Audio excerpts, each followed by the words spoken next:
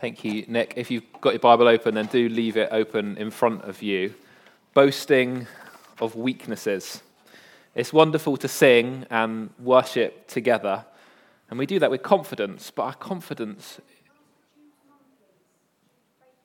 Jude Baker's mum in the building? Great, there we go. Thank you, Claire. As we worship together, we do so with confidence not in ourselves, but confidence in Jesus. Our boasting and our confidence is primarily in him. That's reassuring, isn't it? It's reassuring when we can acknowledge that sometimes we feel weak and broken. We can feel fragile and imperfect. When you come to apply for a job, you're often asked to list your strengths and weaknesses. I wonder how you get on with that. You obviously want your strengths to look bigger than your weaknesses. And if you're careful, you can try and mention your weaknesses in a way that actually are really a strength.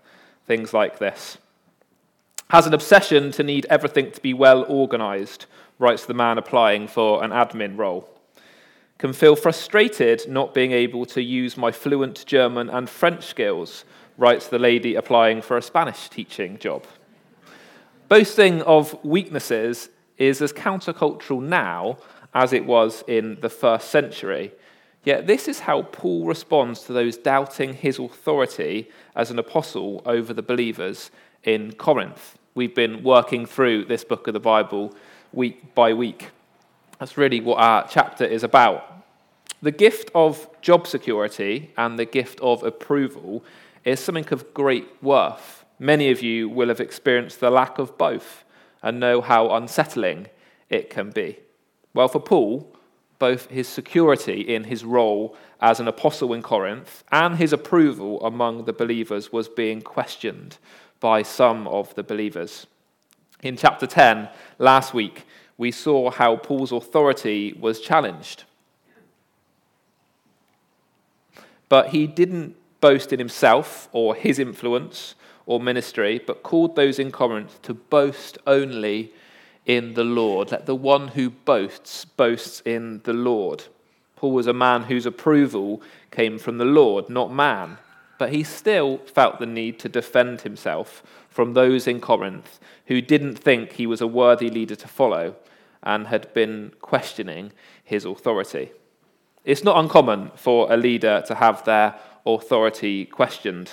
We've seen this in our government in recent months and weeks, which led to Boris Johnson resigning. Fascinatingly, I don't know if some of you came across Sajid Javid and some of his story. He, speaking to the BBC, talked about how when he came to resign and called for Boris to step down, it had been influenced by attending a national prayer breakfast. He said this to Sophie Rayworth of the BBC. It might sound a bit strange, but I was listening to the sermon by this amazing man, Reverend Les Isaac. Some of you might have heard of him. He started Street Pastors. I was listening to him talking about the importance of integrity in public life and just focusing on that. I made up my mind. I went straight back to my office and drafted the resignation letter and went to see the Prime Minister later in the day. He, like many others, were too concerned about Boris Johnson's integrity, or he would claim lack of it, so much so that his job security and approval has now gone. Paul is adamant in writing that his job security and approval should stay intact, and that his critics weren't those who would decide this anyway, as he was called by God for his role as apostle among the believers in Corinth. Paul is concerned that just as Eve was deceived and led astray, so the believers in Corinth are being led astray from what verse 3 calls a sincere and pure devotion to Christ by those who preach a different gospel from the one they accepted, a different Jesus to the one that Paul had told them about. And so he engages in what he calls in verse 1, foolish talk, foolishness, to firstly respond to the reasons why some claim that Paul has no right to boast, and secondly, why in a sense actually he had every right to boast, before he returns to the idea that any boasting for him was to be boasting in the Lord, or boasting in weakness. So firstly, he responds to this claim that Paul had no right to boast at all. Paul was not inferior to what he calls the super apostles in verse 5, who exalted themselves and were looking to gain the following of the Corinthian believers. They claimed to be superior to Paul on the grounds of having travelled further and had an abundance of so-called divine revelations. They may have said he was an untrained speaker in verse 6 and unimpressive, but Paul responds with the fact that he did have knowledge in verse 6, knowledge about the gospel that he was willing to pass on to others free of charge. Paul's been careful not to be a burden to the believers in Corinth, having got financial support from other believers who came from Macedonia to supply what he needed. You might know that Paul worked as a tent maker in order to not be a burden whilst he was with the church he had planted in Corinth. But his refusal to accept their payment has clearly caused some offence, brought up again by those ministering now, accepting a payment for themselves. He could defend himself as a credible, humble, and faithful leader who, most importantly, as verse 10 tells us, had the truth of Christ in him. And despite the critiques about how he handled himself and not taking money, he reiterates his genuine love for the community in Corinth in verse 11. In his defense, Paul is humble, yet clear that he's knowledgeable, that he has the truth of Christ in him, and that he's full of love for the believers he's writing to. Sometimes we can feel a bit like intruders or fakes. Or we might feel other people see us this way. We might have what we call imposter syndrome. Imposter syndrome refers to the internal experience of believing that you're not as competent as others perceive you to be. I did a running event back in November, and the runners were called to the start, and only about 4 people dared to go into what was called the elite area. And so there I was, floating behind them, just thinking, I shouldn't be here. This is not where I should be. I felt like an imposter. I remember going to an event in what Lindsay and I used to call our red fire engine, lovely Peugeot car. But it wasn't particularly kept clean. It made a few interesting noises. And we turned up to this event, which was full of shiny Range Rovers and BMWs. And we felt like we shouldn't be there. Sometimes we can feel a little bit like imposters as believers in Jesus. And this was the aim, really, of what Paul's critics, they were trying to make him feel like he wasn't worthy, that he wasn't in the right role, that he was an imposter and they were the super apostles. Paul wasn't looking for an opportunity to big himself up, but he engages in their foolish way of talking and he defends himself. I wonder if you can relate to ever doubting yourself as a true disciple and feeling like a little bit of an imposter. You don't have the right car and you don't need to have it all together. Nicky Gumbel says that churches are not places that display perfect people. They're hospitals where the wounded, hurt, injured, and broken can find healing. If you feel like an imposter as a disciple sometimes, let me ask you 2 simple questions that we can connect with Paul from this passage. Do you have the truth of Christ in you? Or do you want to have the truth of Christ in you? Do you accept who he is and trust in him? Are you full of love for God's people? Or do you want to be full of love for God's people? If you can say yes to having the truth of Christ in you, if you can say yes to wanting to love God's people, then there is no need to feel like an imposter. Like Paul, you are okay. For true boasting, as we learn in this chapter, isn't based on our own merits anyway, but being found in Christ, even when, and maybe especially when, we are weak. So Paul has defended himself. But then he goes on to say that actually he has every right to boast himself. He has every right to boast. Continuing to speak as a fool, he makes it clear, not as the Lord would make him talk, but in this worldly way, in response to the worldly arguments of the believers, he goes on to name his credentials in the same kind of foolish way that those of you who've watched The Apprentice might have seen some of the candidates do when they're presenting themselves, putting themselves forward. It was the custom of the day to boast of achievements publicly for one's own glory, particularly politically and military. The boasting of the super apostles left Paul with little choice but to join in their foolish ways and to boast too. And so he does. This is what he says. Are they Hebrews? So am I. Are they Israelites? So am I. Are they Abraham's descendants? So am I. Are they servants of Christ? I'm out of my mind to talk like this, but I am more. I've worked much harder, been in prison more frequently, been flogged more severely, and been exposed to death again and again. 5 times I've received from the Jews the 40 lashes minus 1. 3 times I was beaten with rods. Once I was pelted with stones. 3 times I was shipwrecked. I spent a night and a day in the open sea. I've been constantly on the move. I've been in danger from rivers, in danger from bandits, in danger from my fellow Jews, in danger from Gentiles, in danger in the city, in danger in the country, in danger at sea, and in danger from false believers. I've labored and toiled and had often gone without sleep. I've known hunger and thirst and have often gone without food. I've been cold and naked. Besides everything else, I face daily the pressures of my concern for all the churches. If one was going to boast, then Paul was qualified to boast, more so than anyone else. He's made it clear in this passage. He was from the right family line. He had suffered like few others had for Jesus. He'd been in constant danger and had worked incredibly hard.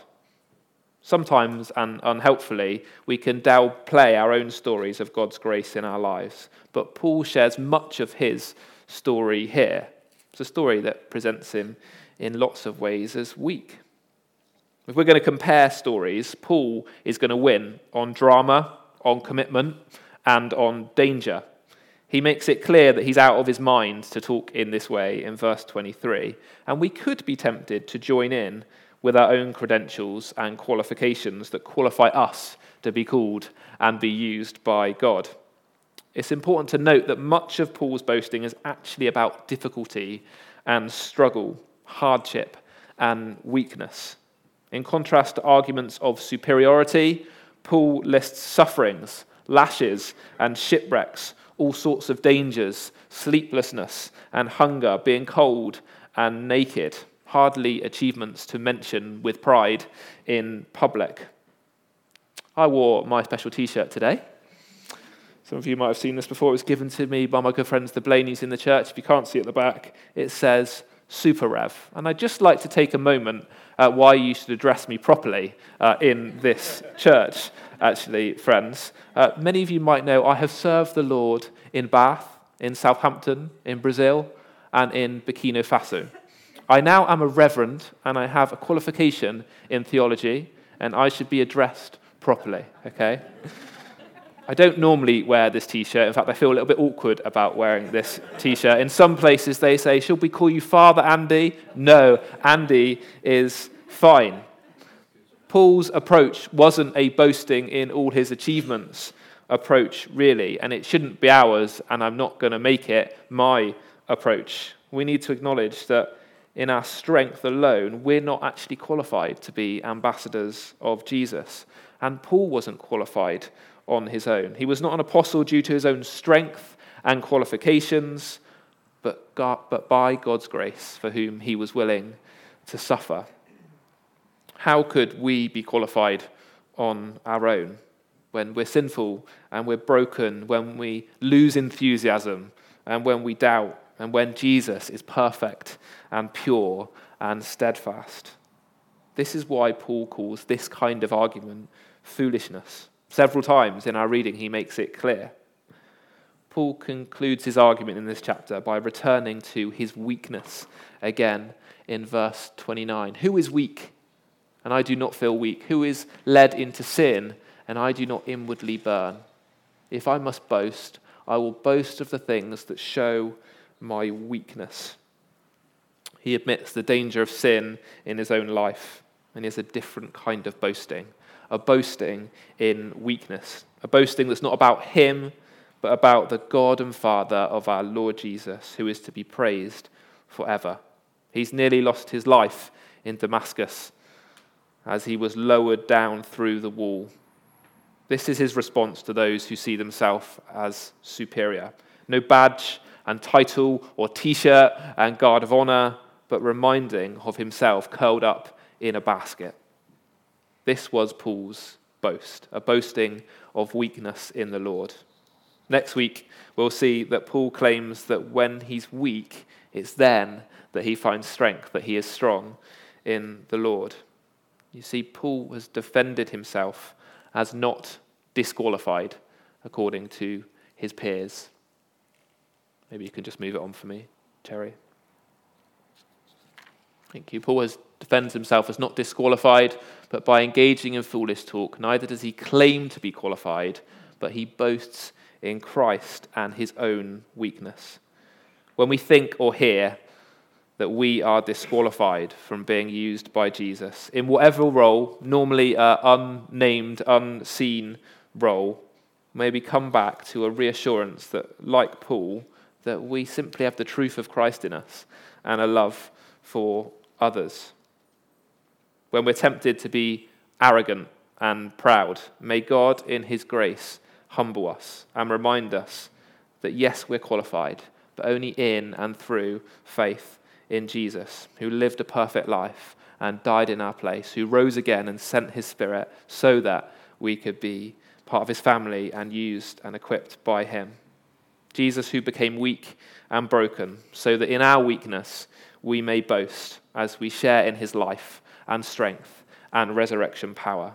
As Paul writes elsewhere, may I never boast except in the cross of our Lord Jesus Christ, through which the world has been crucified to me and I to the world. So, church family, don't hide your weakness. We can be real about it with each other and with the Lord, knowing that God calls weak people to love and serve him, that he equips us, not as those superior to others, but actually as what he calls co-heirs, co-workers, as ambassadors for Jesus. Our boasting is not in ourselves, but that in our weakness. And in our weakness, we can find strength and help and salvation in Jesus. We find approval with God because we are in Jesus. Paul boasted in his weakness, and so too can we. In a moment, we're going to finish with a song, if the band want to join me. It has a wonderful verse in it that says this: I will not boast in anything, no gifts, no power, no wisdom, but I will boast in Jesus Christ, in his death and resurrection. If you're able to, could you stand with me? I'm going to pray, and we're going to sing this song.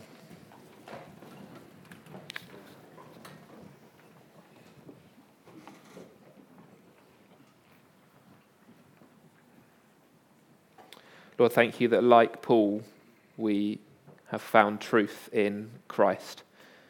And we want to say again, Jesus, that we trust you as our Saviour. And Lord, we pray that you'd fill us with a love for others. And before you as well, Lord, we acknowledge that we are weak, that we can't do things on our own, that our enthusiasm, it fades, that sometimes we doubt, that we are not always steadfast, that this week there have been moments when we have sinned. But we thank you that our boasting is in you, Jesus, who died and rose again, who ascended to heaven and is sat at the right hand of the Father. We thank you that when we're weak, we find strength in you. And so again, we place our confidence and our trust in you, that we find strength in you.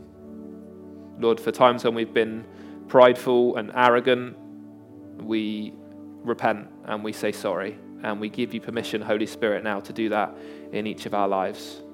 We want to be humble before you, Jesus, our Saviour. Our boasting is in you alone. Amen.